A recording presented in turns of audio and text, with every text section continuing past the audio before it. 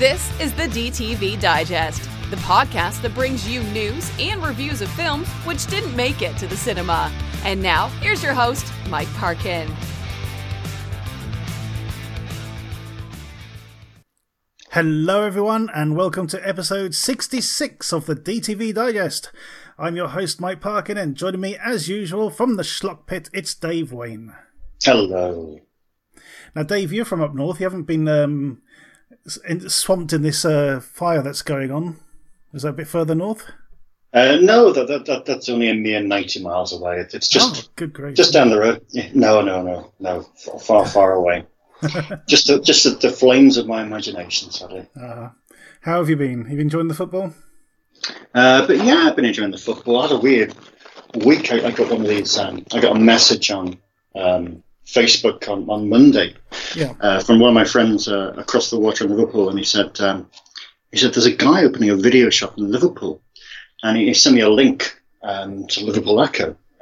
So I follow the link, and there's this great big piece there about this guy that has opened a video shop in Liverpool, and it's just crazy, and it's been just really, I don't know, just been obsessing about it all week. It's like, when I say it's a video shop, it is a video shop.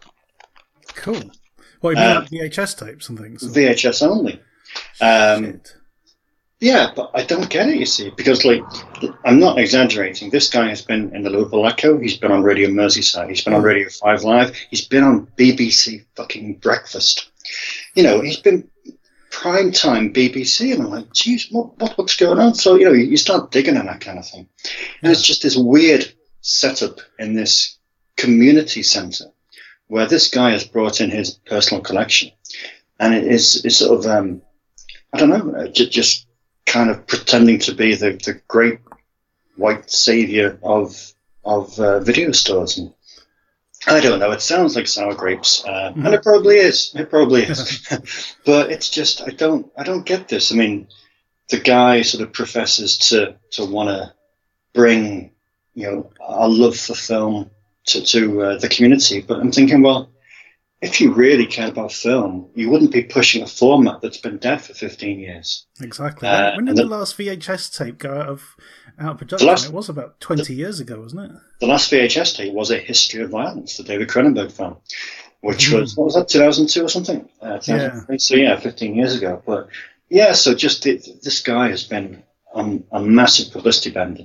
And it just sort of rankles with you when you've been doing this as a living. I mean, this guy's only open 10 hours a week. It's obviously like flash in the pan. It's obviously like a weird gimmick or a weird sort of side project. And, you know, when you've been doing this for 20 years and it gets your living, you depend on this to survive. It just, it rankles a little bit when some pretender comes sort of for and sort of says, well, hey, look at me, I've got my VHS. It does sound very hipsterish to me. It's very hipster. Oh, jeez, it's the definition of hipster. So yeah, so while I'm not a complete tosser, I did send this guy a nice little message to say good luck. I hope everything goes well, which he didn't reply to. But you know, I'm a bigger man than that. So I'm sorry. I know this sounds like just a complete beef that nobody really cares about. I'm just getting this off my chest, and I'll feel better. You see, this is just exercising my demons. It's giving me the ability to do this show with a clear head, and it's out. I'm fine now. I'm completely calm. It's all good. But, you know, it just go. You know, what's your opinion? No, I agree with him. I mean, who the hell still has videotape recorders? You know, who still has a VHS player knocking around? I mean, they must be like gold dust these days. I mean, I do have a pang of regret about the whole VHS thing, because I had loads of films on there which I've never been able to replace. Yeah. You know, to me, Hong Kong stuff and that. To me, Hong Kong stuff and Asian stuff. Exactly. Yeah, I got loads of had loads of Asian films. A lot of stuff I bought from Ricky Baker down in Eastern Heroes when he had his shop in Camden. You know, stuff like that, which was the only way to get hold of them at the time, and still is to a certain degree, or would have been. So yeah, there's a pang of regret there that I got rid of all my VHS, thinking, yeah, I'm going to replace them all on DVD, and of course they never ever showed up. Which is very annoying. Anyway, exactly. Yeah. Enough of the past, Dave. Enough of the past, because looking ahead today, we have got a humdinger of a show. As usual, we bring you news and reviews of the films which didn't get to the cinema and went straight to DVD, Blu-ray, or even streaming media, as is the case tonight. Now, tonight we're actually doing a first for this show. We're actually looking at a re-release, believe it or not. Because I think I'm pretty sure you agree with me, Dave, that this particular film warrants some attention, especially in the edition it's been presented in. So today we will have the usual washing up. We've got the coming soon section. We got 4 main reviews for you. We have Pool Party Massacre. We have the re-release of Xtro. We go to China for the Flight from Hell, and we're going to end up with TED GEOGHEGEN's Mohawk. But first, before we get into all that, let's take a look at the DTV chart. Okay, it's time for the UK DTV chart. Thanks to Rich Halls for putting this together as usual. He's taken the top 5 films that went straight to DTV out of the top 100 DVD releases for this week. And at number 5 we have Redemption, The Last Outlaw, starring Tom Berenger and Lance Henriksen. This was originally titled Gone Are the Days, and it had a much better cover in the US. As usual, they've gone for this sort of grimy, sort of washed out look for the UK cover. I guess that sort of thing sells over here, but you know. The film itself looks pretty good. I wouldn't mind catching it at some point. Have you got this in for your shop, Dave? Yeah, I've got it in. I mean, westerns are already back in vogue, aren't they? Everyone loves a good western nowadays. It's one of the things, actually, that I was reading an interview with Ted GEOGHEGEN, which apparently is a pronunciation. I've got a... I'm going to digress already, and we've been going 3 minutes. I've got a relation. I've got one of my cousins married a guy called GEOGHEGEN. You wouldn't believe it. And he has to say exactly the same spelling as Ted GEOGHEGEN, and apparently it is pronounced gay gun. So see, I interviewed the guy, and I never asked him what his name was, how to pronounce his name. So yeah, Ted GEOGHEGEN was saying about in the creation of Mohawk, which we'll get to a lot later, about how westerns are making a comeback, and it is. It's like every week this year we've had some kind of, well, mainly really crappy DTV westerns, but they're still pretty prolific right now.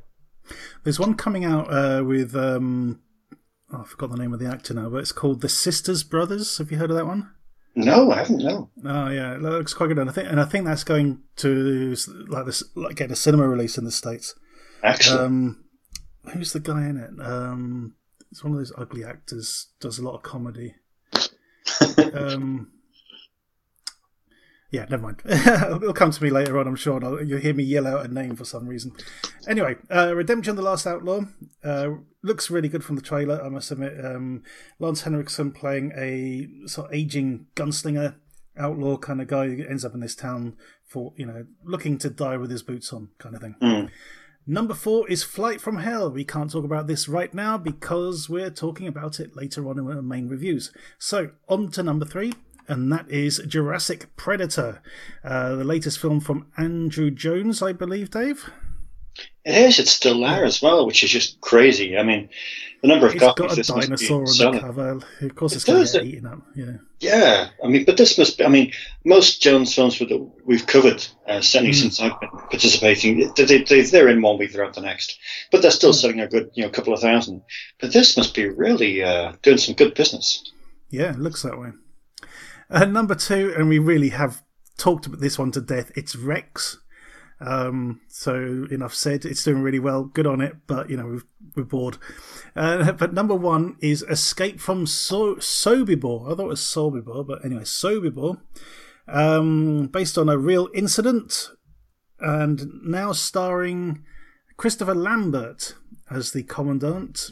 I believe the original version had Rutger Hauer, but I'm not sure if he was the commandant or if he was one of the escapees.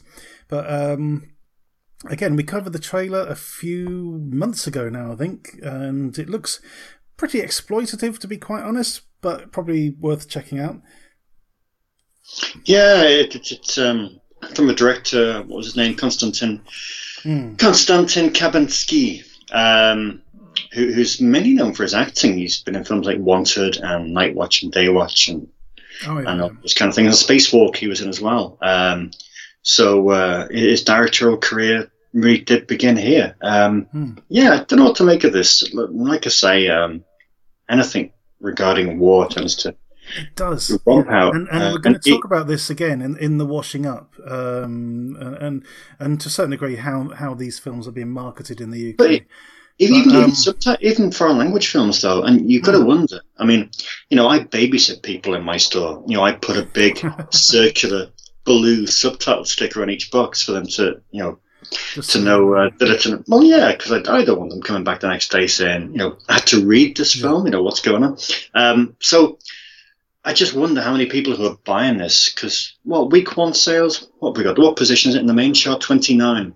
I mean, you're talking 4-figure sales here. So how many of that 4-figure group of people knew it was a Russian language film? I reckon a few of these. It'd be great to see if we got like July the 8th DTV chart, how many of those 1,000 copies were returned.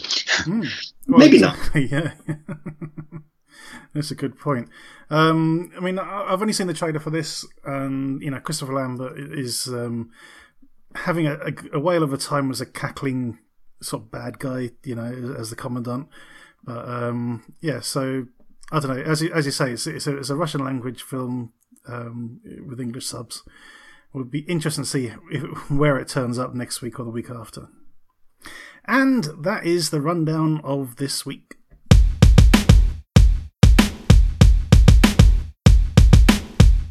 It's the coming soon section, and we've got 8 trailers to look at. One of them is really, really quick. But we're going to start off with Mumbai Siege, 4 Days of Terror. Now, this was originally called One Less God. This is about the siege of a sort of rather large, sprawling hotel even, not motel, in Mumbai by, I think it was ISIS terrorists. It was pretty horrific. And I think is this an Australian film? I get the sort of vibe that this is coming from Australia. I don't know that for sure, but it looks pretty decent, I must admit. Yeah, you're completely right. It's an Australian short film, Australian director. It's been put out by 4 Digital Media, who aren't renowned for their acquisition of classic films. So, my enthusiasm is tempered somewhat. I know the Aussie publication Film Pulse said that it really does have a made-for-TV vibe. So it looks a bit like a kind of 2-hour TV movie with a bit of soapy melodrama involved. So there is a bit of that in there, yeah. But it reminds. I mean, watching this actually reminded me of 2 things. One was a book by Simon Kernick called The Siege. It was set in a hotel in London, and the other was the beginning of Strike Back Season 2, because that was set in a sort of New Delhi hotel in a sort of similar sort of scenario, but obviously a bit more gung-ho. But the production values and things look pretty decent for this. It could be a bit of a misery fest. I don't know. We'll see anyway. Okay, moving on. Anyway, the latest Russian blockbuster, The Last Warrior. Have you had a chance to take a look at the poster, or the cover art for this? It took me a bit long to actually look at the alternative titles, which are The Last Hero and The Last Night. So they settled on The Last Warrior, did they? No, I haven't. Why? What's the beef? There's nothing. I've got no real beef with the cover, but it's pushing it for any of the sort of Viking era, Game of Thronesy kind of wannabe films that are coming out. It's pushing that. This is produced by Disney. Yeah. This is a family-friendly fantasy movie about a kid being transported back to some mystical age or something, and it's got a decent effects budget by the looks of it. It's got comedy in it. It's got a lot going for it, and yet they're pushing it as if it's some sort of Conan the Barbarian / Last Viking. I mean, there's a film coming out called The Last Viking, isn't there, as well? Yeah. And it's been pushed in that sort of direction, and they're forgetting the fact it's Disney, for fuck's sake. That should be first and foremost on the cover or something. You know, Yeah. but maybe they don't have the rights to that because it's Disney Russia or something. You know, Maybe, anyway. but there's a title card there before the trailer that really lingers on Disney. It must be 3 or 4 seconds. Exactly. I mean, But you know, I don't know. I mean, from my own perspective, it's not for me. It's not my kind of film. These types of films just don't turn me on at all. Yeah. But I must admit, looking at the reviews, the people that have seen it, it's been really, really well received as a great family film. So if they market it right, which it looks like they're not doing, then exactly, who knows? There should be an audience somewhere. Yeah. I know Richard will want to cover this, that's for sure. So, you know, maybe me and Richard will cover this on a Saturday morning or something and edit it into the show. Okay, next on our list is Buy Bust. Now, we covered an early trailer for this a while back. It was actually a sort of behind-the-scenes making of. You know, they used that sort of footage to sort of, you know, promote the film, and it was a really good way of doing it. Now we've got an actual trailer, and this kind of comes across like a Philippine non-martial arts version of The Raid, where a sort of team of sort of DEA agents go into a very rough-looking part of Manila to do a buy bust and get betrayed in the middle of it and sort of surrounded in these sort of shantytown sort of area. I really like the look of this. I like the sort of the premise. I like the sort of the character drama that comes out of it. You know, there's this sort of female agent that people are sort of unsure of because she's got some sort of dark past. I think this could be really interesting. I know my wife's going to be really interested because she's Filipino as well. So, you know, it's a great excuse for me to sit down and watch an action film with her. Yeah, it's. I mean, Manila is just that kind of city that's just bustling at the brim with people, and I love films with that kind of vibe. I mean, it's one of the reasons why I loved, the Ethan Hawke film we reviewed a couple of weeks back. 24 Hours to Live. Yeah, where I had that great sequence where it was right through. The shanty chat, and that has the same kind of thing, just that intensity of that bustling thing within, in sort of deepest Manila. So I mean, the trailer really sells it, to be honest. So this is definitely one to keep an eye out for. Absolutely. Okay, this next one is really, really quick. The trailer itself lasts something like 20 seconds, but the name of the director is enough to get you and me excited, I believe, Dave, and that's Stephen S. Miller. And this is Dave Bautista at an Arsenal football match, which gets surrounded by terrorists. This is a brilliant premise. Why not? Why the fuck not? There must be shit tons of money going through that place, so why not? And this is a film that's been picked up by Sky Cinema. Now, on the other show, we reviewed another one of the Sky Cinema's purchases, and that was Hurricane Heist. We didn't like that very much at all. No. But, the name of, Stephen S. Miller, Batista, Arsenal football ground, I think it could be interesting. And, there's some good stunt work in the trailer, brief that it is. It's definitely one to dip into Sky Cinema for, I think. So I think, again, there'll be one to sort of look out for. Yeah, I mean, it's meant to be Arsenal, isn't it? But I think it was shot at Upton Park, West Ham's old ground, which got knocked down a couple of years back. So right, yeah. You wonder how long this has been sitting on the shelf for, in all honesty. Well, that's a funny thing, because, I remember it was probably 2 years ago on Facebook. There was a picture of Dave Bautista at a football ground. I'm thinking, oh, great, okay. And it's just taken a while to get finished and all the rest of it, I guess. I don't know, because you look at the Sky Cinema thing with it. I mean, I remember them, when was it, back in about 99 or 2000, they started to try and pick up films for exclusive kind of deal. Yeah. And they're all really shocking films, apart from the film Steel with Stephen Dorff, which is still fantastic.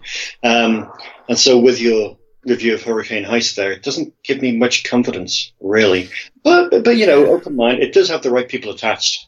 But there's just a nagging thing about the whole concept that makes me. Yeah, it's the same thing with Netflix. I mean, their sort of acquisitions, have been pretty hit and miss. There's some I've liked, some have been pretty abysmal. Yeah, we shall see. But the names attached to it have got me interested anyway. Exactly. Okay, Reprisal is our next one. Now, apart from Death Wish, for the past, I don't know, 6 films, it's like Bruce Willis has been playing the same character in every film.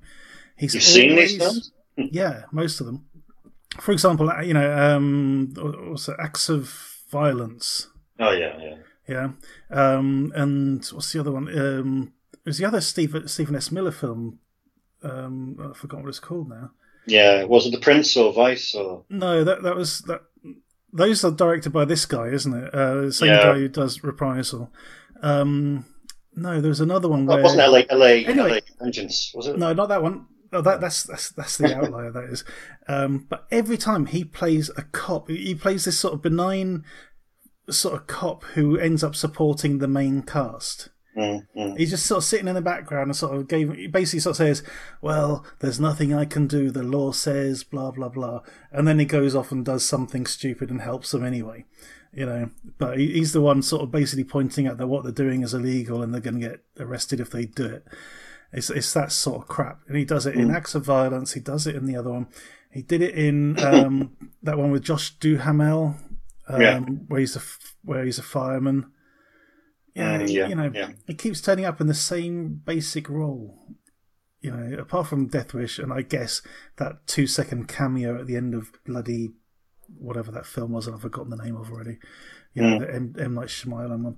Anyway, so Reprisal is about a guy who witnesses a bank robbery, decides to tell the cops, and then sort of the bank robbers come after him. And sort of Bruce Willis, as I said, is a detective, sort of going, well, you know, if you help us, you know, our hands are tied, blah, blah, blah. Action-wise, it doesn't look too bad, I must admit. But I've seen too many of these. Yeah, I'm just, you know, Brian A. Miller is just a master of the uninspiring Bruce Willis. Yeah, I mean, you mentioned The Prince and Vice. I mean, they were pretty horrible films. You know, they really were. And you got to wonder why Bruce keeps working with this guy. You know, is he contractually obliged to? Is it just a quick paycheck? Oh, well, you know, it's 2 days filming and then I'm out of there. You know, God knows. Yeah. But it's I cannot get any excitement for this. I don't know. If it turns up, I may watch it. I mean, we do have Frank Grillo in there and Jonathan Scates as well. True. So there is some slight, reason for encouragement. But yeah, I agree with you totally. Anyway, moving on. I'm going to go about face now. We've got a trailer for this film called Silencer, which is about an ex-assassin who gets pulled back into the life by Danny Trejo, who's threatening his family. So he does an about turn and sort of comes after the bad guys. The trailer itself is way too long. It's like 2.5 minutes. I ended up switching it off about at the 2-minute mark because I'm thinking, well, I don't really need to see any more of this. But it is very competently done. I like the action in this, even more so than I saw in that Reprisal one. I think sort of the use of sort of space in the sort of the shootouts and things actually looks quite good. The way people move, it's got an authenticity to it. There's this sort of buddy situation going on. I'm more interested in this than I am in Reprisal, even though, again, it's nothing new. But this would be much more palatable for me anyway. No, I'm the opposite, Mike. I'm afraid this is far less appealing than even Reprisal. Mainly because, well, obviously the trailer, as you say, was 3 minutes, and I lasted half of that. Even less than you. And just simply because it's got the ubiquitous Timothy Woodward Jr. at the helm of the film, who is just that guy that's made 15 films in 4 years. American Violence. Oh God, yeah, that's right. Hickok, I did do that. Hickok, things like that. I don't know. His track record isn't good. I give you that. You're right with the trailer. The trailer's fine, but I know that every half decent bit in the entire film will be in this trailer. In that trailer, yeah. Okay, moving on to Aura, A-U-R-A. This is the latest film from Steve Lawson. It's the only horror, a second only horror one on this list. I really like the look of this, actually, I must admit.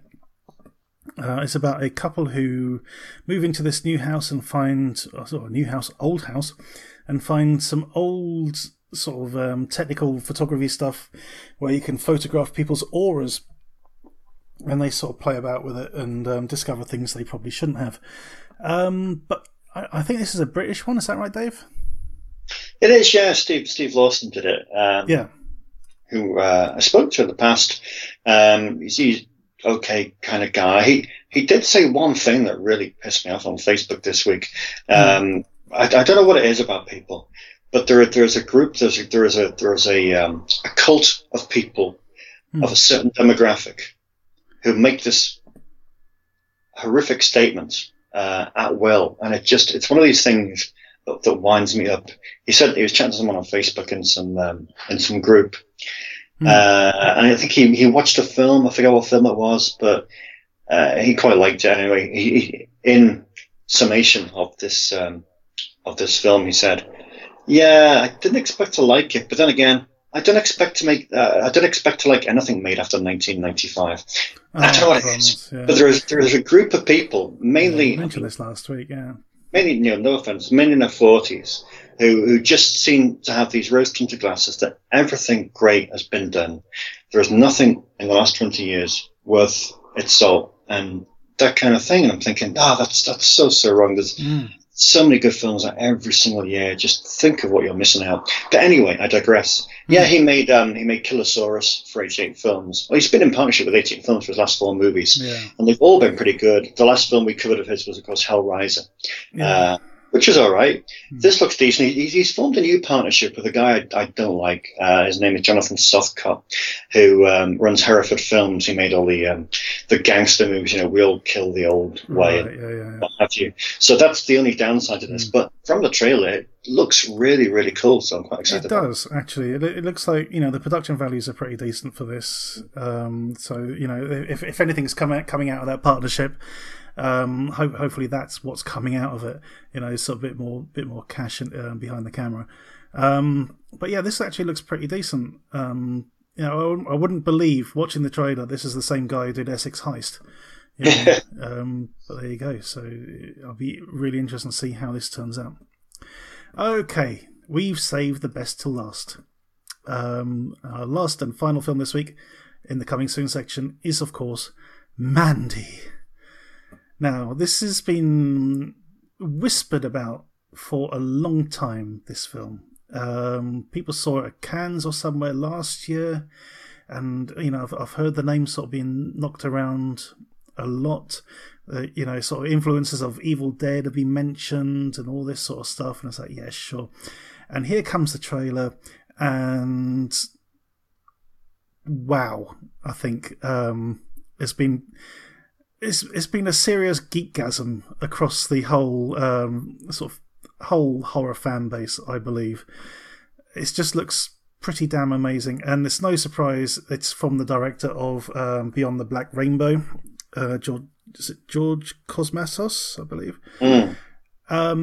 Nicolas Cage stars as a guy whose daughter is kidnapped by fuck knows, demonic Hell's Angels or something. I have no fucking clue, but I want to find out. Basically, the whole art scheme for this trailer is just fucking amazing. Didn't watch it.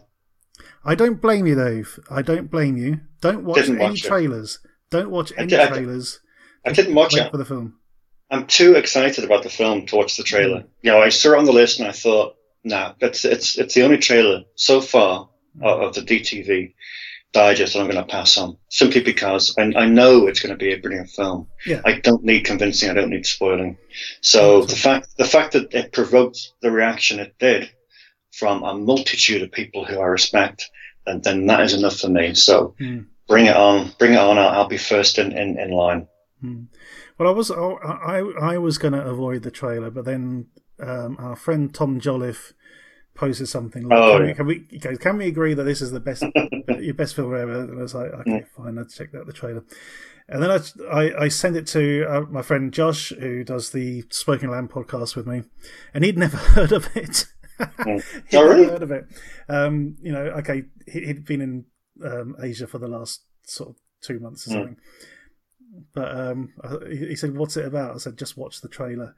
And all he wrote back was, "Oh my god, yes." And it's like, that pretty much sums it up.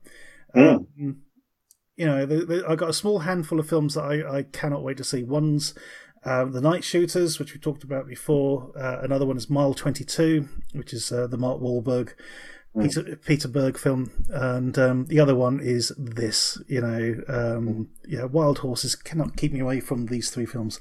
So, yeah. Or Mandy. I haven't got a clue when it's coming out. But anyway, it's going to be massive, I believe.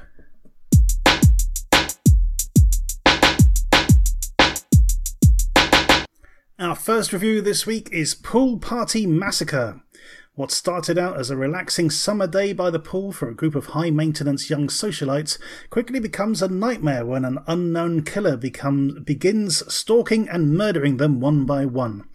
Now, Dave, I noticed during the week that you watched this, because you put something on Facebook. I looked at that cover, and I've seen that cover before.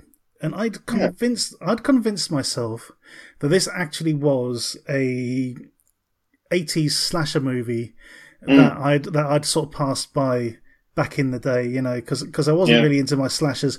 And the cover it really does smack of that era. It really does.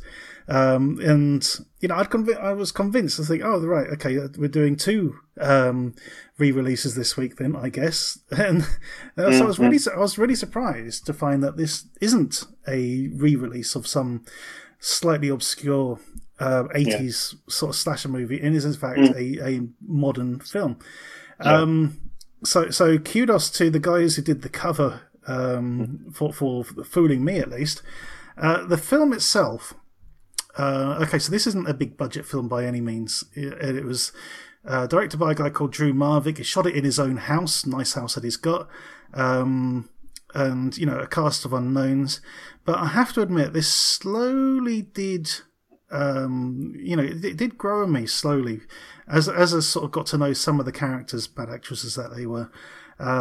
Especially the dumb one. Was it Tiffany? I think the dumb one. So I was quite taken with her.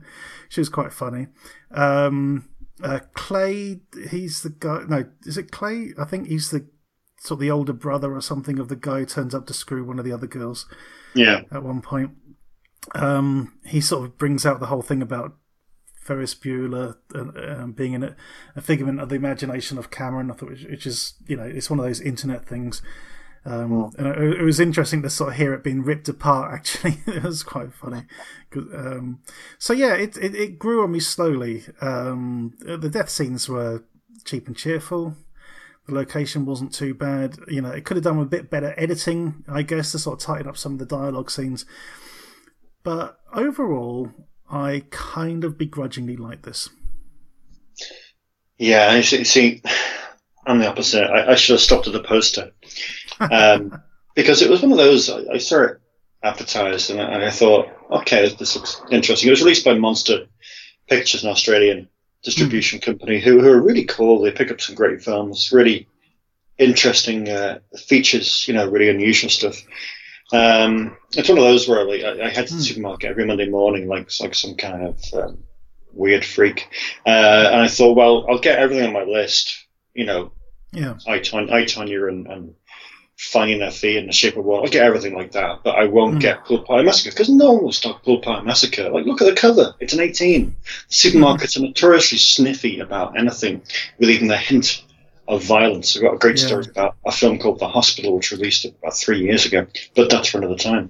But there it was, like loud and proud on the shelf in Asda, like crazy, So anyway, I thought, superb cover, really iconic, really eye-catching.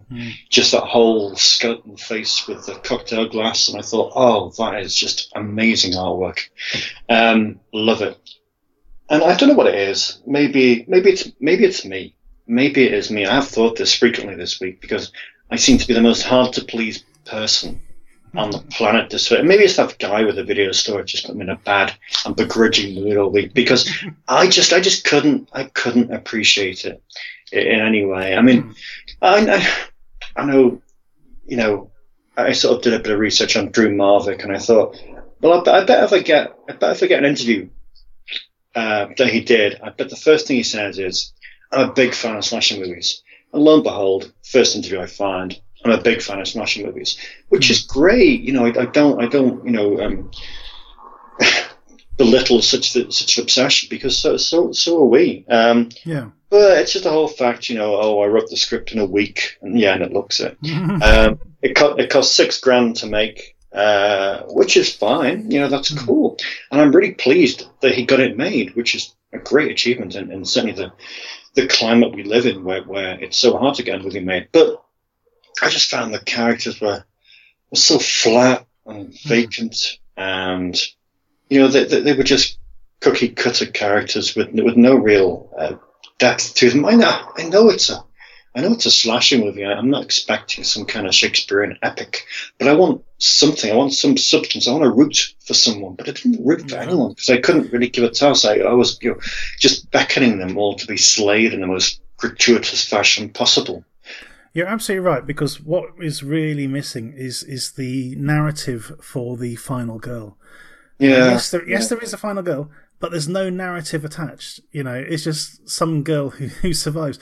There's a tiny bit of an attempt right at the end where, basically you've got one girl who was friends with another girl and then got dumped by her because she was poor and all that sort of stuff. But it's very underdeveloped. It really is. And there's a stab at an attempt to sort of bring it in at the end, or towards the end, I should say. But it's too little too late. And as you say, you can hardly root for her. I was rooting for Tiffany because she was just so dumb and just so lovable. Yeah. Because I think two of the characters just disappear to go fuck in the bedrooms. So, you got no chance of sort of getting to know them, at any time. As far as the gore was concerned, he kind of went for it, but it wasn't really particularly well done. There's a bit where one of the girls gets killed with a claw hammer, and he sort of basically brings it up through her throat. Yeah. But in order for that to work, the sort of the end of the hammer had to grow by about 3 inches, because he wanted to show it sort of sticking out of her mouth, Yeah. And it's like, well, no, he didn't really need to sort of do that. He just show all the blood and stuff. But no, it just made it look more hokey, basically. Yeah, the goal for me was all right. That was probably the least painful part of it. I just have a tough time with sort of homage stroke parody movies. Even at the best of times, really. It's not that I don't have a sense of humour. I do somewhere. But just think about it. You got to take this thing that you love. This guy loves slasher movies, but then you're gonna really take the piss out of it and sort of make it all creaky and just a bit crap. So, perhaps that's another simplistic way of describing it. But, some of these movies from the late 80s were downright horrible. So I just don't understand the reason for rewinding 30 years to mock them some more. They're already, in the doldrums of history. I just don't see the point. If you look at the reviews of this film, you'll see that I am in a rather startling minority.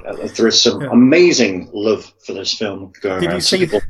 Did you see that Drew Marvick himself gave himself 10 out of 10? I did. That was very impressive, to be honest. I did like that. Most of these people are using a pseudonym, but no, that was fair play. Fair play for that. But how are you going to score this one, Dave?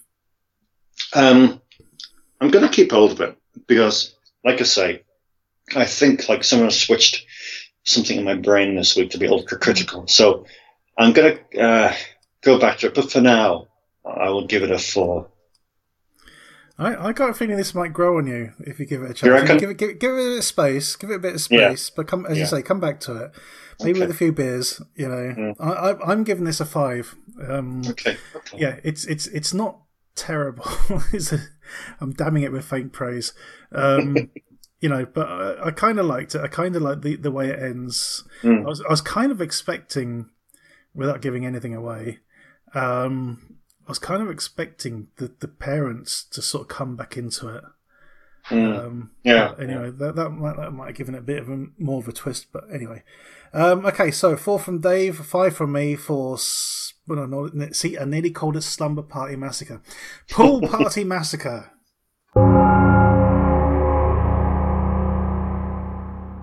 Our second review this week is Xtro. This is a re-release of an old 80s British horror movie. Nobody but young Toby Phillips knows the truth behind his father's sudden disappearance over a year ago. His wife Rachel believes that Sam just left and has moved on with her life and is having a relationship with an American fashion photographer. Then Sam suddenly reappears, suffering from amnesia about what had happened and keen to rekindle the bond he had with Tony. Now, that is a very sort of schmaltzy way of saying this is a body horror film which totally rips off The Thing and the Alien to a certain degree, but in a very sort of British TV way.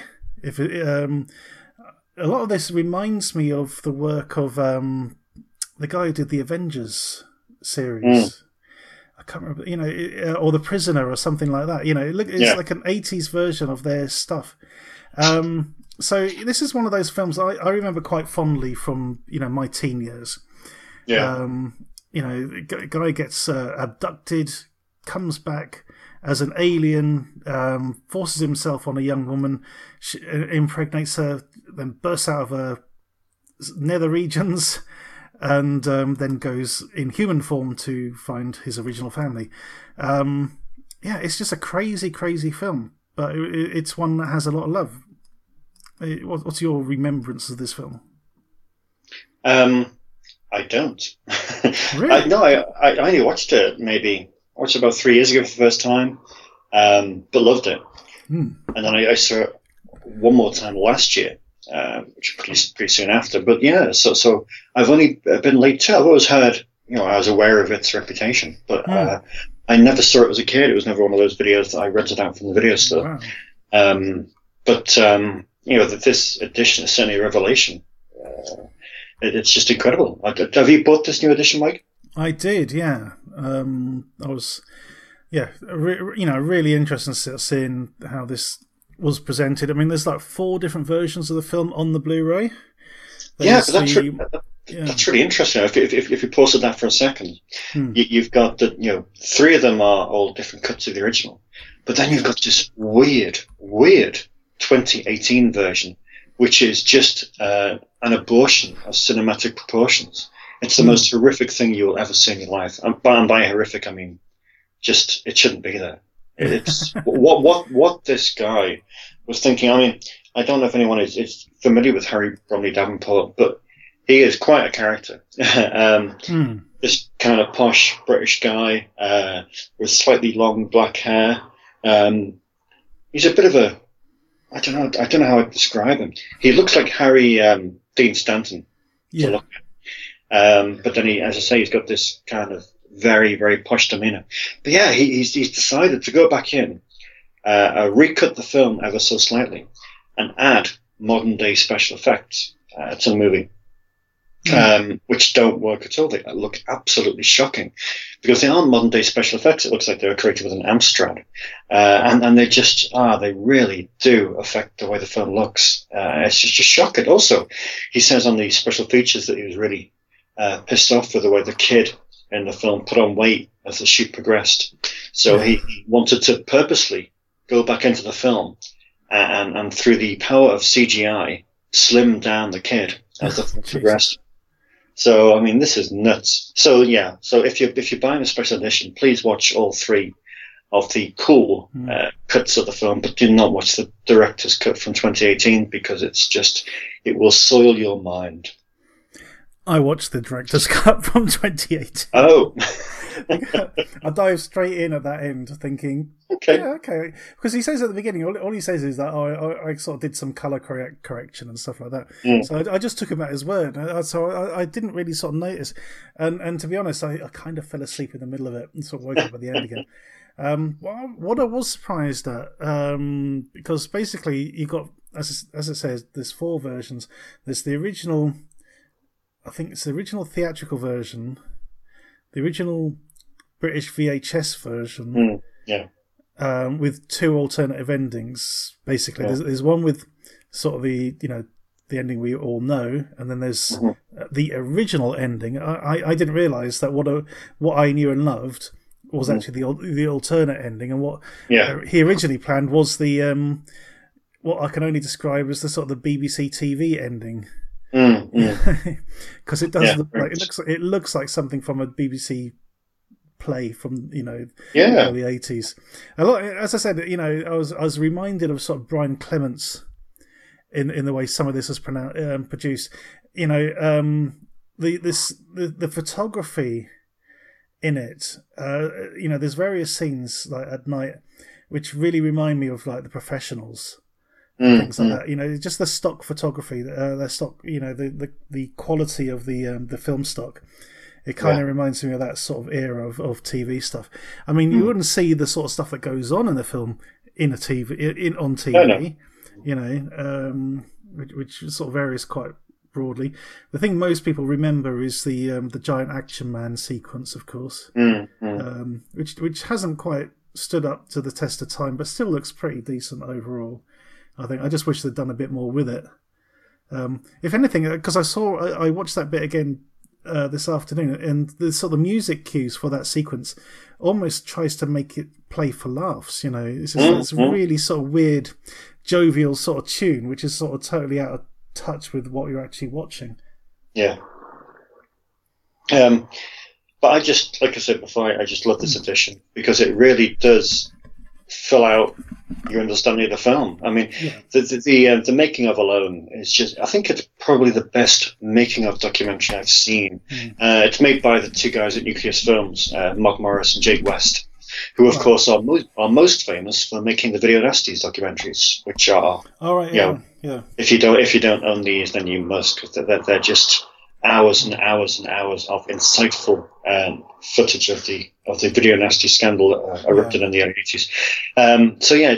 Jake and Mark made the making of documentary, and just the people they found for it are possibly the most entertaining people to listen to, because some of the stories are just absolutely hilarious. I mean, as you probably gathered, I'm not a laugher by nature, but these had me laughing like a drain, because some of the characters that they get together just tell the best anecdotes you'll ever hear. And as I say, the director himself, Harry Bromley Davenport, calls a spade, and he really lets rip with his opinions on certain aspects of the movie, which is just fantastic. It is missing a commentary. A commentary would really round out the package. But the fact you've got the CD soundtrack in there, as well as and a really nice booklet as well, actually. It's fantastic. And you've got other things floating about as well as a cool tribute to the lead actor, Philip Sayer, who of course died in 1989, something at the age of 40 or something like that, which was incredibly tragic. There's a great little tribute to him, including a song by Brian May, who released a track in dedication to him on his 1992 album Back to the Light. So it's fascinating. Just to I can be a bit wishy-washy with these kinds of editions, and the fact that I'll spend a ridiculous amount of money buying them. Like I bought Last House on the Left the same day for 25 quid, and I'd still sat there in shrink wrap. And sometimes I can just dip into these and watch one cut, and then it'll be filed away in the collection, and that'll be it. Sure. But this I poured over for about 3 consecutive evenings, and I thoroughly enjoyed every aspect of this. If you're a horror fan and you want to sort of something a little bit different, this is fucking different. Basically, it is so British. It is so of that time. It couldn't just be an alien / American Werewolf in London / thing kind of mashup. You got to have weird clowns and midgets and things in there as well for some fucking reason. Its approach to like what a child is into is just crazy. It's just so bizarre. Plus, this film also gives you the first appearance of Miriam Darbo, I believe. Yes, yeah. No, it wasn't her first film. I remember now. Talking to Mark Forstater, we had him on the Smoking Lamb podcast a while back. You can hunt back through those episodes. No, apparently it was her second film, I believe. But yeah, it was great to sort of see her in there as well. But, crazy film, it really is. That must have been one of the funniest things about the film. And, like I said, I've seen this film 3 times. I saw it twice on DVD and then once on Blu-ray before I saw the special features. And I'd never picked up on this. But one of the craziest things, and probably the worst aspect of the film, is the fact that you've got these 2 parents, obviously the father who gets abducted and the mother who's left at home, are the most, RADA-trained, posh, well-spoken actors you could ever imagine. But their son has the broadest Cockney accent. Yeah. You could, it's like he was abducted from the streets of Clapham with a tub of jelly deals in his hand. And it's just, honestly, it's just watching the film after I've heard that. I thought, how did I even miss that? It's the most obvious thing. It just doesn't work at all, but it's part of the film's charm. Absolutely. I picked this up for $14.99, I think, from HMV. It is a very nice little set. As I said, you got this CD soundtrack as well. There's 4 versions of the film, loads and loads of extras, plus a nifty little book. We highly recommend it. Dave, what would you? Let's not score the film. What would you give the whole package? Yeah, well, the film would be lower. I mean, the film has its faults, but the package is just immense. It's going to be a 9 out of 10. I heartily agree. Yeah. And yeah, I bought this alongside Iron Monkey at the time. I highly recommend that as well. And both got watched within sort of 24 hours. Definitely worth checking out if you're a horror fan. If you like sort of the old stuff, definitely check out Xtro, the Blu-ray special edition. Our third film this week is Flight from Hell. When a small group of people board an airliner from a small Pacific island, little do they know that their flight may be their last. Not only has something deadly been smuggled aboard, but the plane is heading into an otherworldly storm. The passengers and crew must work together if they have any hope of surviving to fly another day.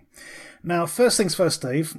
Do you get the impression that the people who made this film, especially most of the cast, well, all the cast and most of the crew, do you get the impression they were lied to as to the size of the budget they were playing with?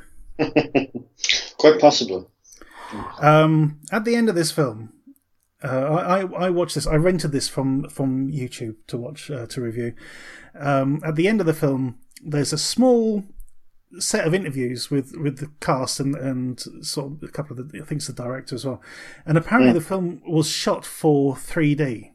It was meant to be this was meant to be a big extravaganza 3D movie. And from the looks of it, they shot what they did and then handed it over to the production company to go away and do their magic with the 3D. And what they came back with is laughable, to say the least. Before we go any further, we should also make a note that this film was kind of remade as, what was it called again? Hell in the Pacific, or I tried to exercise it from my brain, so I'm afraid I don't know. The one with Brandon Routh. It was kind of it's basically it's the same director, that's for sure. In fact, I'll just quickly look it up while we're talking. Lost in the Pacific with Brandon Routh. Yeah, we reviewed that a while ago. Yeah. So this is this actually looks better in some ways. It gets going a bit quicker than the other one did, that's for sure. Excuse me. It still carries over this thing of having an American actor in a sort of what is basically a Chinese production. This time we got Ed Westwick, I think his name is. Yeah. Someone I've never actually heard of. Gossip Girl. Okay, no, I never watched that. You're missing out. Really? Okay. No. You got me there. Ed Westwick, I've never heard of him. He plays the captain of this airplane, the pilot, basically. There's some sort of shenanigans going on with his his girlfriend, who's also a stewardess, and as soon as we hear mention from the co-pilot that she's been training as a pilot and is going to get her pilot wings in the next year, we know exactly what's going to end up happening, don't we? The funniest thing that happens in this film is one of the guys smuggles aboard something which is small enough to fit in this little girl's rucksack and go unnoticed by the airport security, thanks to a bit of subterfuge and diversion, but suddenly grows big enough to start slashing people's faces and arms and things. And I just laughed my head off when I saw that, thinking, this tiny thing is suddenly sort of like you've got the claws of a size of a human hand. And is supposedly sneaking through the air vents, but cunningly putting them back without a scratch on them, which is absolutely hilarious. And again, I think this is one of those things that they probably meant to have CGI'd later on, but there's this perfectly pristine, sort of air hatch which hasn't been touched. The vent hasn't been touched at all, and everyone's looking at it really meaningfully as if something's crawled through it. Okay, Dave, I've got to hand it over to you. How did you find Flight from Hell? Yeah, well, I'm going to start off, as I normally do, by going off at a tangent. When you sit down and write a review, do you avoid people's opinions beforehand? Or once you've written it, do you then go and check out people's opinions to see if they've agreed with you? I tend to do my own bit, and then I sort of... I read other people's reviews just to sort of see if there's anything I've missed, maybe some other sort of point or some theme that I may have overlooked that I can sort of, and so add my sort of 2 pence worth. It's weird. Sometimes, there's a film on Netflix, funny enough, called Mercy, which I loved. I thought it was brilliant, and I wrote this great review for it. And then I went online to sort of see what other people were. Everyone else hated it. Everyone else absolutely ripped it to shreds, but I was like, did we watch the same film? I don't know. The reviews for this, I must admit, I've kind of stayed away from. I did kind of look into it to see if I could find anything to do with the production or post-production. Like I was saying earlier, I just got the impression that they went and made this film, and people were saying, yeah, this is going to be a big, sort of 3D special effects extravaganza. People are going to love it. It's going to be in the cinema and everything because that's what one of the women are saying. They're going to love it in the cinema. I just think the effects budget just disappeared. Yeah, no, it's just the only reason I asked about the reviews was I did a few notes for this and watched it, and I agree with pretty much every word you say. I despised it, but then I noticed. I remember when I came in through the post, I thought, this had some cover quotes on the box. I'm going to check out those reviews to see what those people thought, and just because I love cover quotes, and I love to see if they've been, misappropriated. This film was amazing, and then look at the review, and it's like this film was amazingly bad, and it's kind of cut it to that. But anyway, so I noticed that. I remember just after I saw the film, I remember like a week ago, High Flyers tweeted like some guy's review, and they said 5 out of 5. I'm thinking, that was 5 out of 5. Let me check this. So I'm checking this guy. I'm checking his website, and he gives it 5 out of 5. A guy called Bryn Hammond. I don't know if you're aware of him. He should be. So I'm checking this review out, and I'm like, 5 out of 5. Okay, that's weird. So I went onto the IMDb page, and there's only one other review for this film. It's by a guy called Phil Wheat, who looks Nerdly. So I went up to Nerdly, and I read the review. And I'm like, that seems really familiar. So I toggled back and forth between the two reviews from this like Bryn Hammond and back to Phil Wheat. And like, this is almost the identical review of the film. Yeah. So I checked the dates, and like this guy, Bryn Hammond, has virtually copied the entire Nerdly review for this film by his site. And he got a cover quote out of it.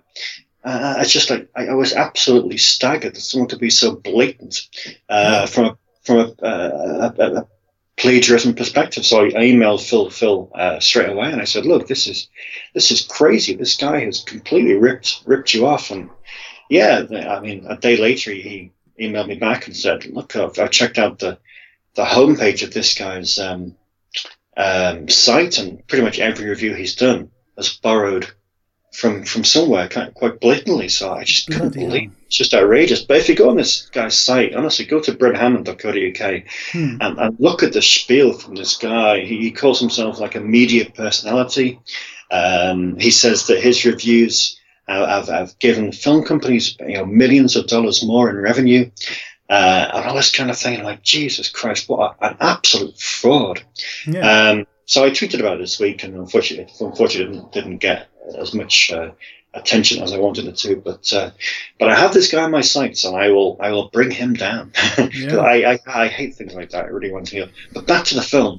Yeah, it just, I mean, when you're saying that when you're hailing Lost in the Pacific as some kind of work of art, then obviously that kind of says how bad Flight from Hell was. It was just amateur. Yeah, it was. I mean, flat, wasn't it, all the way? So many aspects to it, from the score that was just overly dramatic. It just didn't fit in any way. I mean, Ed Westbrook is a half decent actor, and here it just looks like he's auditioning for the lead role in Mannequin 3 or something, because he's just completely wax-faced, no expression. He's coming out with really flat dialogue that just has all the emotion of a sock. It really is awful. Even after his end scene, after what was supposed to have happened in his end scene, he's exactly the same sort of delivery. But that was outrageous. That final sequence, I thought, oh, that's just taking a mickey. But yeah, I mean, the ironic thing is, I mean, let me go back to Phil Wheat, who reviewed the film and didn't like it. Did like the film, which is fine. But he compared it to things like Snakes on a Plane and Turbulence, which I have to disagree with. And he also compared it. He's a big Asylum fan, like myself. But see, I don't view this as an Asylum film. I know they're both pretty awful, but Asylum films have a rhythm. This didn't have a rhythm. This took. I mean, you said it didn't take as long as Lost in the Pacific to get going, but to me, it just didn't pull me in. It was just...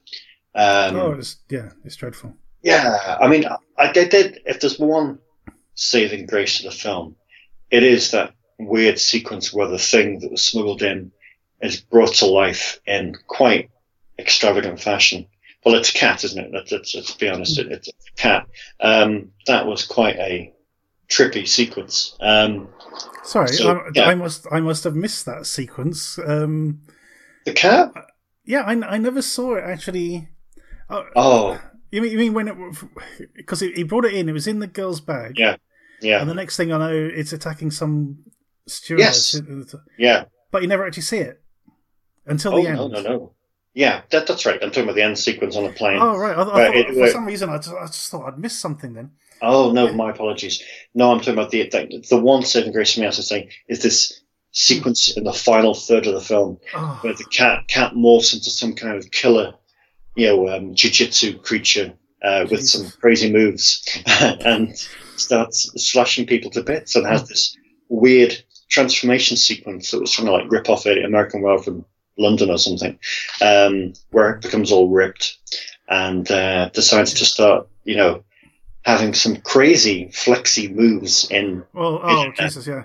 The funniest bit of that actually, because they try to actually, so the characters who are victims already, because we never ever see this creature until right at the end. No. And the victims have been mauled, so they've got sort of scratch marks on their legs, on their torso, on their faces and things. And then there's this one sequence where it attacks the guy in the yellow shirt. And what they were trying to do is have this cat sort of like spin round his body really quickly with his claws, sort of ripping through the flesh as he sort of spun round. What they ended up with was what looks like a sort of a picture of a cat just glitching from place to place on his body. It was just so, but again, it was one of those laughable moments. And the other bit as well, there's the obnoxious American character who's in first class. Bit of social commentary there, folks. who starts throwing his weight around and gets in a fight. See, that was another thing. There was a semi-decent fight sequence where this guy's beating up all the other characters to get his own way, and then he sort of like goes behind a curtain and dies.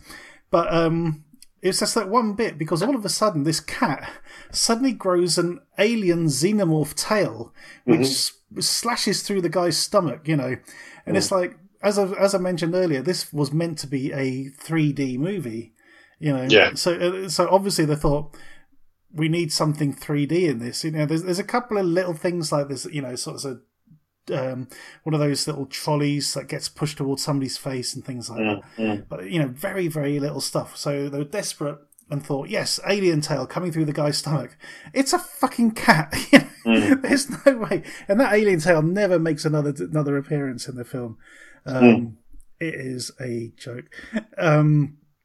There's a little bit right at the end which suggests that we mentioned. I think we mentioned that Lost in the Pacific was a remake. I think it is meant to be a follow-on from this. Yeah. I get that impression from that final scene where you realize, all the cat's eyes and things. But I guess it must have been some sort of a hit in some Asian markets to warrant a sequel. Yeah, I did see a box office thing in its sort of specs section of IMDb where I saw a box office somewhere, but yeah, I mean they've stated it was budgeted at $10 million, which can't be right. I mean, no one could have really spent $10 million on this thing. My wife walked in the middle of this and she said, "What are you watching?" So I explained it, and she goes, "That plane's not moving." The set. There was nothing about the set. There was no background noise. There was nothing going past the windows or anything to give you any idea that there was any motion going on outside that plane. It was just a big set, and that's it. No, terrible. Really, really, really bad. I'll keep an eye out for this director. What's his name again? Vincent Zhu. Yeah. Who's put this out? Is it High Flyers or High Flyers? Yeah, and I mean, thank you to High Flyers for giving us the opportunity to endure stuff like this. It's unique, and it sounds like I'm being sarcastic. And I know it does sound like most of what I say is sarcastic, but I am grateful for having the opportunity to watch this kind of thing. But yeah, it's this on both occasions wasn't a pleasant experience. No, I mean, I'd much more, I would love. No, get my words right here. I would much more rather sit down and watch an asylum film than this. There is usually some decent sequences in an asylum film to actually sort of, I mean, there's a lot of talking and a lot of nothing happening, but, every now and again they actually sort of come up with a money shot. When we finally see what has been stalking this plane, you just want to give it a saucer of milk and pat it on the head, basically. It is just terrible. And some of the ideas they come up with are just terrible. Anyway, scores on the doors, Dave. I'm going to go lower than Pool Party Massacre. I'm going to go for a 3. Yeah. I'm tempted to go even lower. But yeah. I'm going to give it a 2. Just for the goal of killing off the one likable character, and that was the blonde stewardess. Yeah, I was really and in such a bland throwaway way as well. You don't even realise she's dead until they all get into a room and you go, "Wait, where's the blonde one gone?" Yeah, oh, was that what that screen off camera was? Yeah, it's ridiculous. Yeah, 2. It's a 2 out of 10 for me. Shame on you. Two fingers out of 10. That's what it is. Yeah, that's what it is exactly.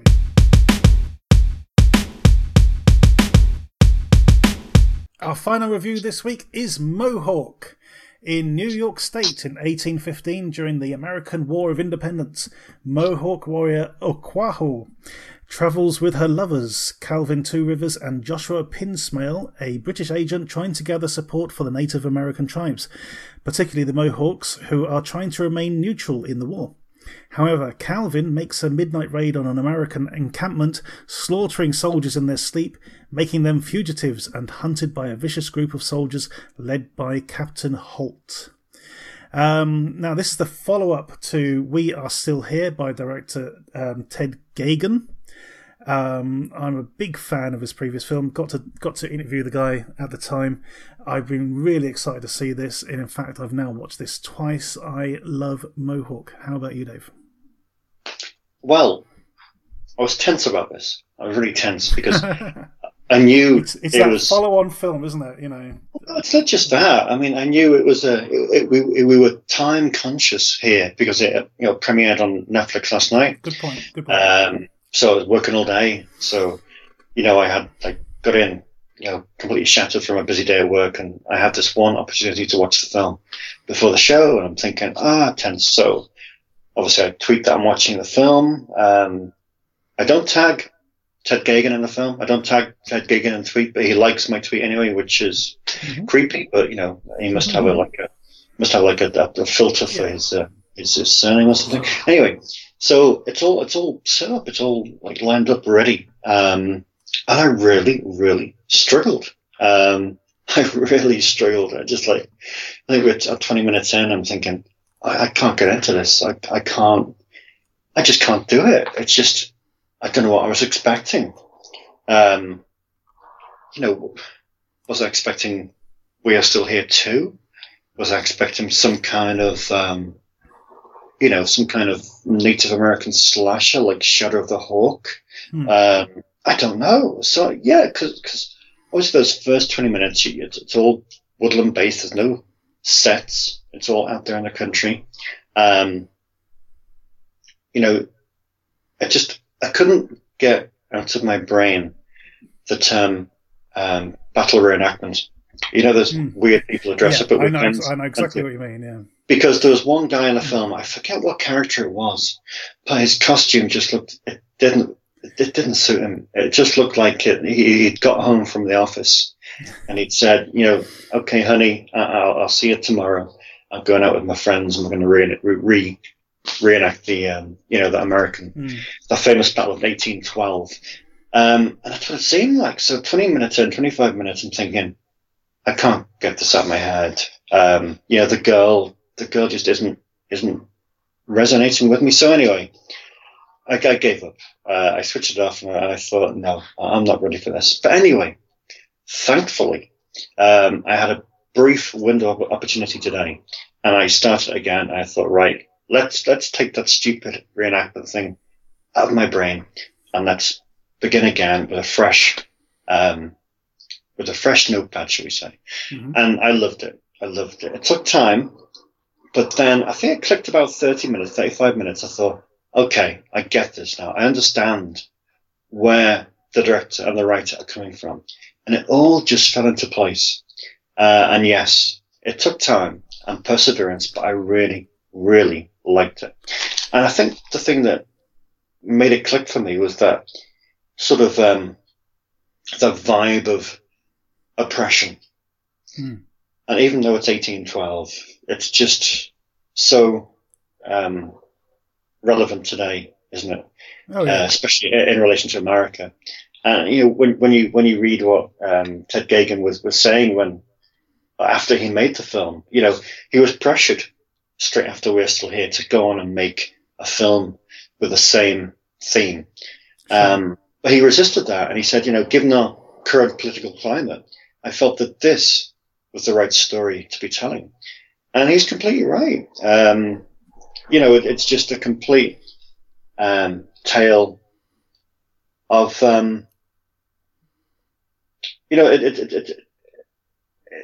it's about how we can't seem to stop trying to destroy those we distrust. Yeah. Which perfectly encapsulates America at the moment, certainly with Mexicans and anyone outside the country that wants to try and get in. And it is that's what it's about. And I was trying to judge it from a whole different perspective, which wasn't what GEOGHEGEN and his writer Grady Hendrix were aiming for. And I was so pleased that I gave it another go, because it makes you worry that some people might not see that. and they may give up. Yeah. But I was pleased about that. What were the bits that you really appreciated?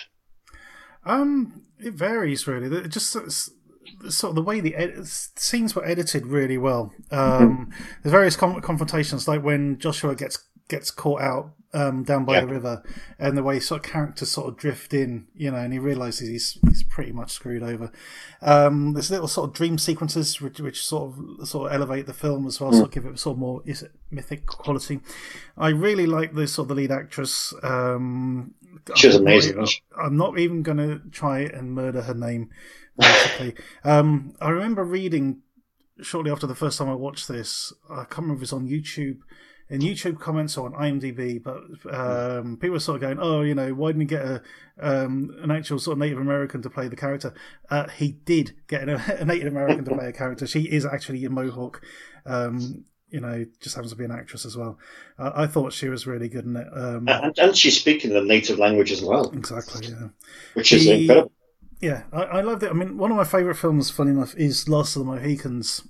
And, and I love the idea, the character of Joshua as well. So, this guy sort of like, he's basically, he's an altruistic guy, but at the heart of it, he's trying to drum up support for the Brits. And I'll tell you, actually, the other character I really liked was one who played Oak's mother. Oh, yeah. Because she was like just a real tough cookie, you know what I mean? She really was. She wasn't going to take shit from this guy. And, the best thing in the film was when she just punches him in the face, for allowing, for stirring things up so much, basically, and sending down this path of no return. But yeah, and I do get what you're saying, because there's no actual sets, apart from towards the end when they sort of go into the mission and things like that. Yeah. This is all open countryside, and it's filmed. It does have a cinematic film feel to a certain degree, but at the same time, it is kind of like, we just pitched up in a forest and started shooting. It is a bit more cinematic than that. But even so, I really like the score as well. I thought that was very well done. The makeup as well. The makeup was just the makeup was phenomenal, wasn't it? Yeah, I mean, both her and Calvin Two Rivers sort of facial design was great. And like in I don't know which effects company used this time, but this is a pretty gory film.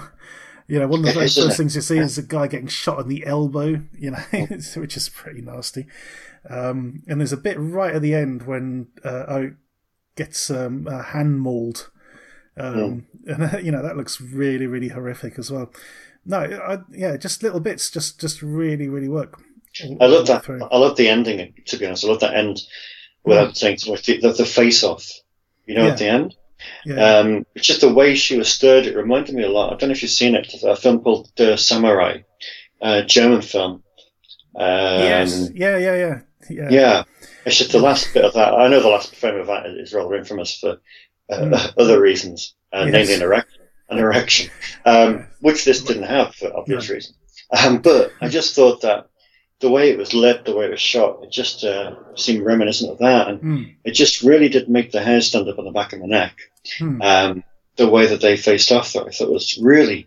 You said you mentioned the word cinematic before. I just thought, wow, that would have been so cool to see on a big screen, and that was kind of the downside to watch it on Netflix, because you thought the way that this is shot at times, you think, that this is a perfect film for a cinema, especially with an appreciative audience, and you just think, that's a bit of a shame, but hopefully it would have gone into some festivals of some kind. Yeah, I'm pretty sure it did. And this was quite well received by some of the critics in the States. I remember reading a review on AV Club, and they absolutely loved it as well. And this is really good. I mean, Ted got his name on.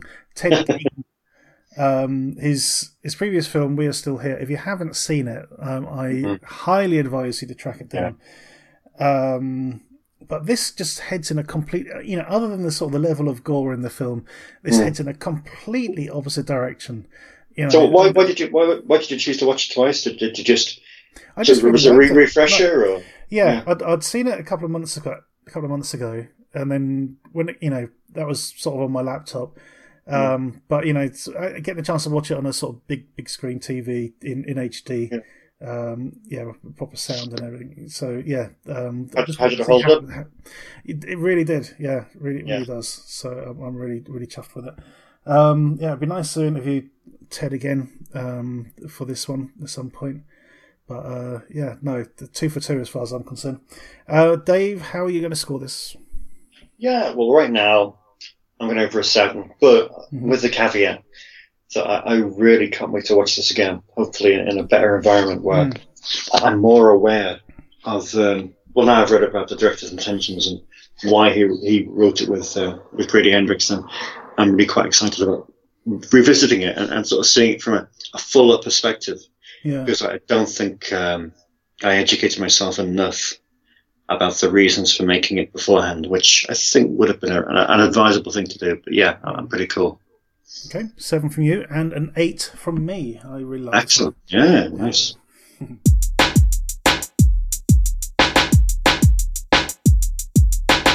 It's time for the last part of the show, so it's down to me and Dave to get down with some washing up.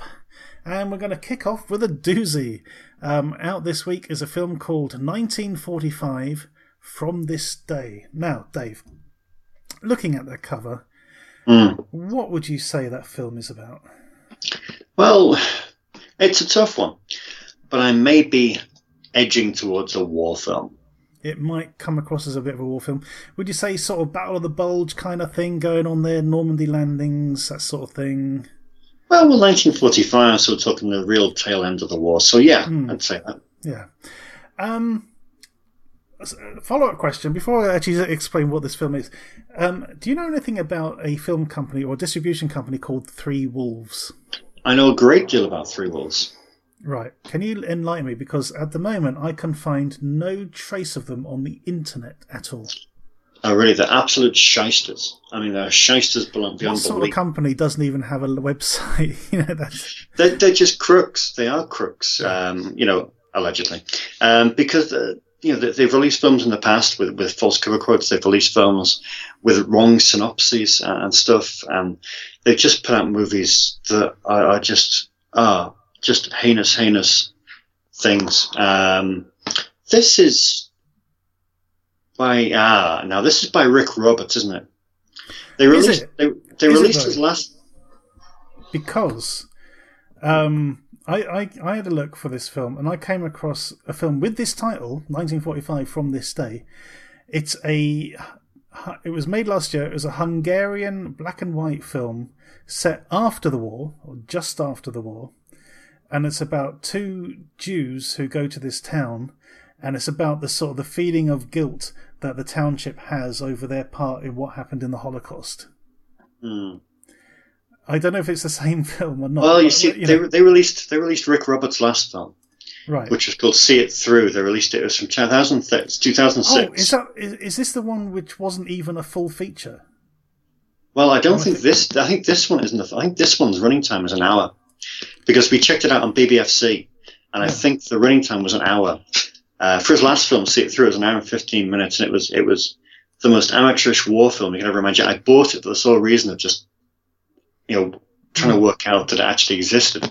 But yeah, this, I think you'll find, has a running time of about an hour. And I'm pretty sure it is from the director, Rick Roberts, the British guy. Well, the British. I mean, he's younger than both of us. But yeah, I'm intrigued about this. It's got two entries on IMDb. The 2018 entry doesn't really have any details, but when you look at the entry for the same title from 2012, then the running time is just an hour. So yeah, this is a weird one. It may be worth picking up just to work out what it is. But if anyone out there sees anything with Three Wolves on, then just avoid it, because they're a real gang of, well, it's one guy. So it's a real strange operation. It sounds horrible. Oh Christ! It's that. You're absolutely right. As soon as I clicked on his picture, this fucker. We talked about him before. I'm almost disappointed it's not the other one. I would have loved it. I think it's on IMDb just as 1945, but when I looked up on YouTube looking for a trailer, it came up with the From This Day bit attached to it. You could really do with changing his IMDb picture, to be honest. He looks like such a toss, isn't he? Yeah. Anyway, so that's that. Avoid at all costs 1945. Next one is a latest version of Beauty and the Beast. I don't know a lot about this, but I'm pretty sure it could have been renamed as Beauty and the Phantom of the Opera, going by the cover, because they haven't really made a lot of effort into making this guy look like a beast. They have literally ripped off Phantom of the Opera with the sort of semi-mask, and that's it. This screams European TV movie to me. I don't know anything about it at all, but just going by that cover, it's like, yes. Yeah, it's directed by a guy called Fabrizio Costa, who I'm presuming might be Italian. But yeah, it is indeed a TV movie. So yeah, don't know what to make of that. Indeed. Escape from Sobibor is out this week. We talked about that in this coming up soon. Ghost Source Zero. I'm still kind of interested in seeing this. This is a very low budget sort of science fiction movie. I got sort of small hopes for this. I'm going to be ordering it. I tried to order it this week off Amazon and they said it was sold out, which probably just means they haven't got it in stock yet. But I know you weren't too impressed with the trailer for this. Wasn't I? No. The fact that you can't even remember it says a lot. Okay. Something which is more high end is I Kill Giants. I'm kind of surprised to see this go straight to DVD, to be quite honest. I thought this was going to get a cinema release. It's that sort of mixture of psychosis and fantasy where a young girl may or may not be really fighting giants, or maybe just sort of dealing with some sort of psychological issues. Some decent looking special effects and fantasy elements into it. This could go either way, I think. Yeah, just does look pretty cool, to be honest. So yeah, it'd be interesting. Yeah, I think so. Inferno, Skyscraper Escape. I believe this is a German movie with Jamie Bamber in it. And I got a feeling I watched some of this at some point and then turned it off in disgust. Jamie Bamber is the architect of this new building, and his ex-wife gets captured in it, blah, blah, blah. It's got the budget of a gnat, basically. I don't know. It's France-Belgian co-production that was shot in Bulgaria. Interesting enough, the writer is a guy called Philip J. Roth, who is notorious for the amount of straight-to-video films that he's done since about 1988. Stuff like Velocity Trap and Python and Falcon Down and Epoch and Shark Hunter and Mindstorm and all crazy stuff. He's made about 100 films. But yeah, this is his kind of thing originally called Crystal Inferno. Right. I think that's how I originally sort of looked at it. Moving on to It Came from the Desert. I've got reasonably high hopes for this one. It's a pastiche of sort of 50s and 60s sort of creature feature kind of things, like Them, I guess, is the main one they're sort of trying to riff on. Some teens sort of bike trekking in the desert end up coming up against some giant ants. This I think this could go either way. Could be either really good or just really miss the mark. Well, like I said before, I'm not a fan of pastiche and stroke parody movies, but this has got Trent Hager having a co-writer credit. I love Trent Hager. He is the star of Killjoy 1, 2, 3. 3, 4, and 5, and he also wrote an amazing film called something. I've forgotten which film it was, but it was amazing. And it's that good, I've forgotten it. But yeah, Trent Hager, brilliant writer. You'll know this film. What's it called? He wrote 68 Kill, which didn't we review together? Oh yeah, I think we did. I can't remember now. And he wrote Cheap Thrills as well. which was right, yeah. great movie. So, let's hope this one is all right. Got a great artwork on the cover, but yeah, we'll see. Moving on to Jackals. Now, I've got high hopes for this one. Just looking at the trailer, it seems to have some really nice aesthetics going for it. Sort of the design of it and everything. I just really like the look of it. It sort of riffs on a few films, but I like the look of it. I do. No, I didn't like it. Didn't like it the other day. Originally meant to be a Toby Hooper film, right? But the directing on it eventually fell to Kevin Grotard, who wrote some of the latter Saw sequels, Saw 6 and Saw 7. Right. Just didn't work for me. Great cast, great people in it. It just was a little bit dull, but Mm-hmm. I'm going to watch this and I'll let you know what I think on the next episode. Yeah, please do, please. Mm-hmm. Okay, Stephanie is the next one. This stars Frank Grillo, which sort of really piqued my attention. The trailer for this, I had a quick look. I found 2 trailers. One was the American one, and it's not really a trailer, it's just a very short scene. But it's a very intriguing scene where Frank Grillo is building a fence around around the garden, and his little daughter comes up and says, "Oh, is that to keep the monster out?" And he goes, yeah. He goes, well, I hope it's strong enough, sort of thing.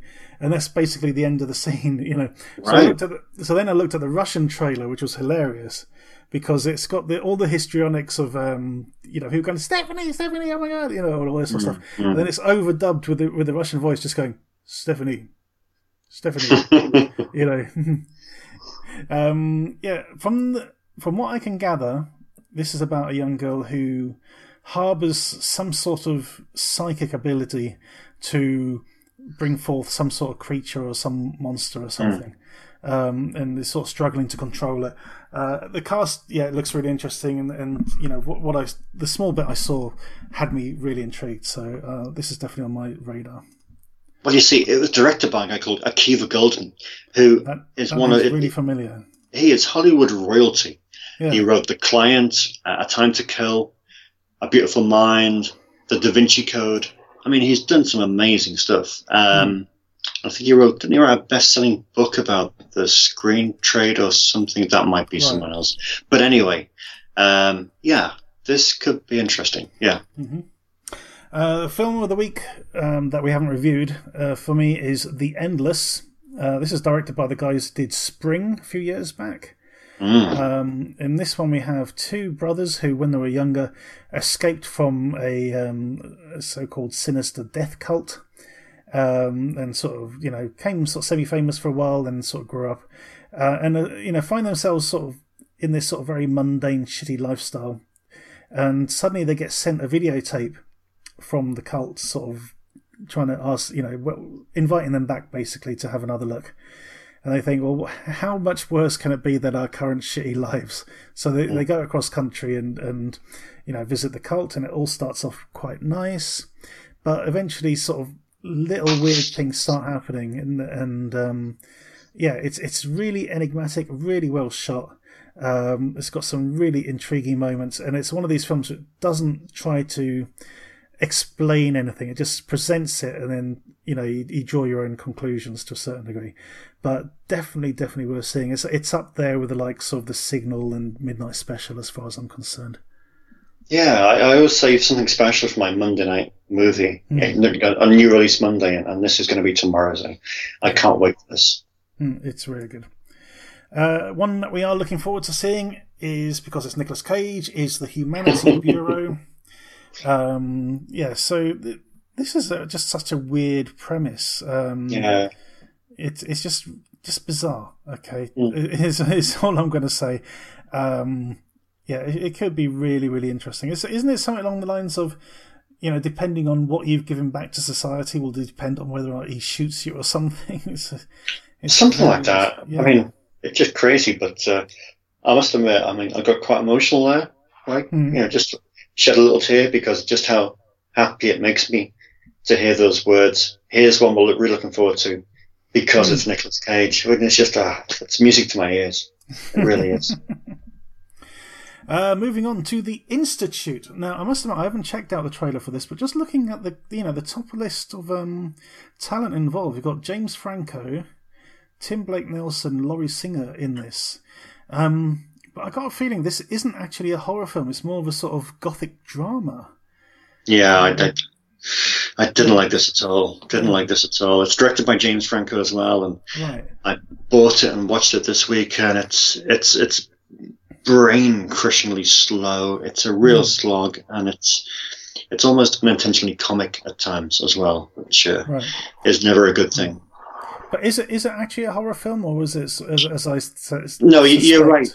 Yeah, you are right. It is in that gothic sort of melodrama kind of thing, with slightly spiritual, supernatural elements, but they're pretty much reserved. But we're talking about something very similar and far, far better in about 3 minutes' time. Okay, The Legend of Ben Hall. I don't think it's the one you're talking about. It's another Western. It's got some interesting quotes on the cover. In the style of Dances with Wolves is one. Then epic, a triumph, which is the sort of quote you'd expect to see attached to a musical, not a Western. And then a must see. Unfortunately, I can't see the who these quotes are attributed to. Probably no one I know. Or no website I know. It's another Western though, and again, it's that same sort of cover as we saw with the Lance Henriksen one. It's that sort of it's like rotoscope drawing kind of thing with these sort of washed out colours. It's all dark and dreary, which isn't how I remember Westerns. No, you're right. Westerns are set in Nevada and Utah and Texas. That's under great blue skies and arid deserts and things. But in some respects, it's the birth of the sweaty Western, really, isn't it? Exactly, that's what it is. Ever since the greatest sweaty Western in the last 15 years, probably The Proposition, the Australian film, which of course this film hails from Australia, and they do make some very good Westerns. So, cover quotes aside, I am quite looking forward to this. Okay. Last on our list is The Lodgers, directed by Brian O'Malley. I over to you, Dave, because I know nothing about this one. It's just really cool. It's just an Irish Gothic horror. It's a real slow burn, so don't expect anything, intense or anything to sort of jump off the screen in the first couple of reels of the film, but it's certainly worth a look. It's forget the rather generic cover art. It's actually just a really, really well-made Gothic horror that could have been made 30, 40 years ago. Now, I mentioned Brian O'Malley. He, of course, directed the excellent Let Us Pray, which I really liked. It's got a really interesting cast in that. It's Liam Cunningham and is it Polly McIntosh? McIntosh, yeah. Pollyanna McIntosh. Really good sort of Scottish set horror movie, that one. So this is definitely suddenly on my list. The Lodgers. I will definitely check this out this week. So what was the other one I said I was going to check out that you didn't like? Jackals. Jackals. No, but please check that out, because like I say, I've been in one of those weird moods all week, so I'm thinking that fell into that weird sort of, sugar off and that sort of thing. So I'm hoping for people to come back at me this week and say, no, you were wrong on Jackals. Go revisit it, and it's not that bad at all. It's a great concept, great idea. Again, a cult orientated movie, which is not that original at the moment, but the setup is great. It's just the execution seemed to fail. But please watch it, and please tell me that I'm completely wrong. I'd like to revisit it. They're coming for you, Dave. They are. They've seen our running time this week. Yeah, it's a bit of a long one. And yes, that is the end of the show.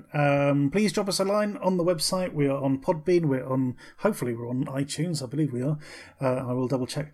Our next episode is going to be a special one. We're going to be looking at some short films. We've already got some cracking ones lined up. So that's going to be our next episode in 2 weeks' time. Please join us again. So thanks very much, Dave, for all your hard work. And, thank you. So tune in next time.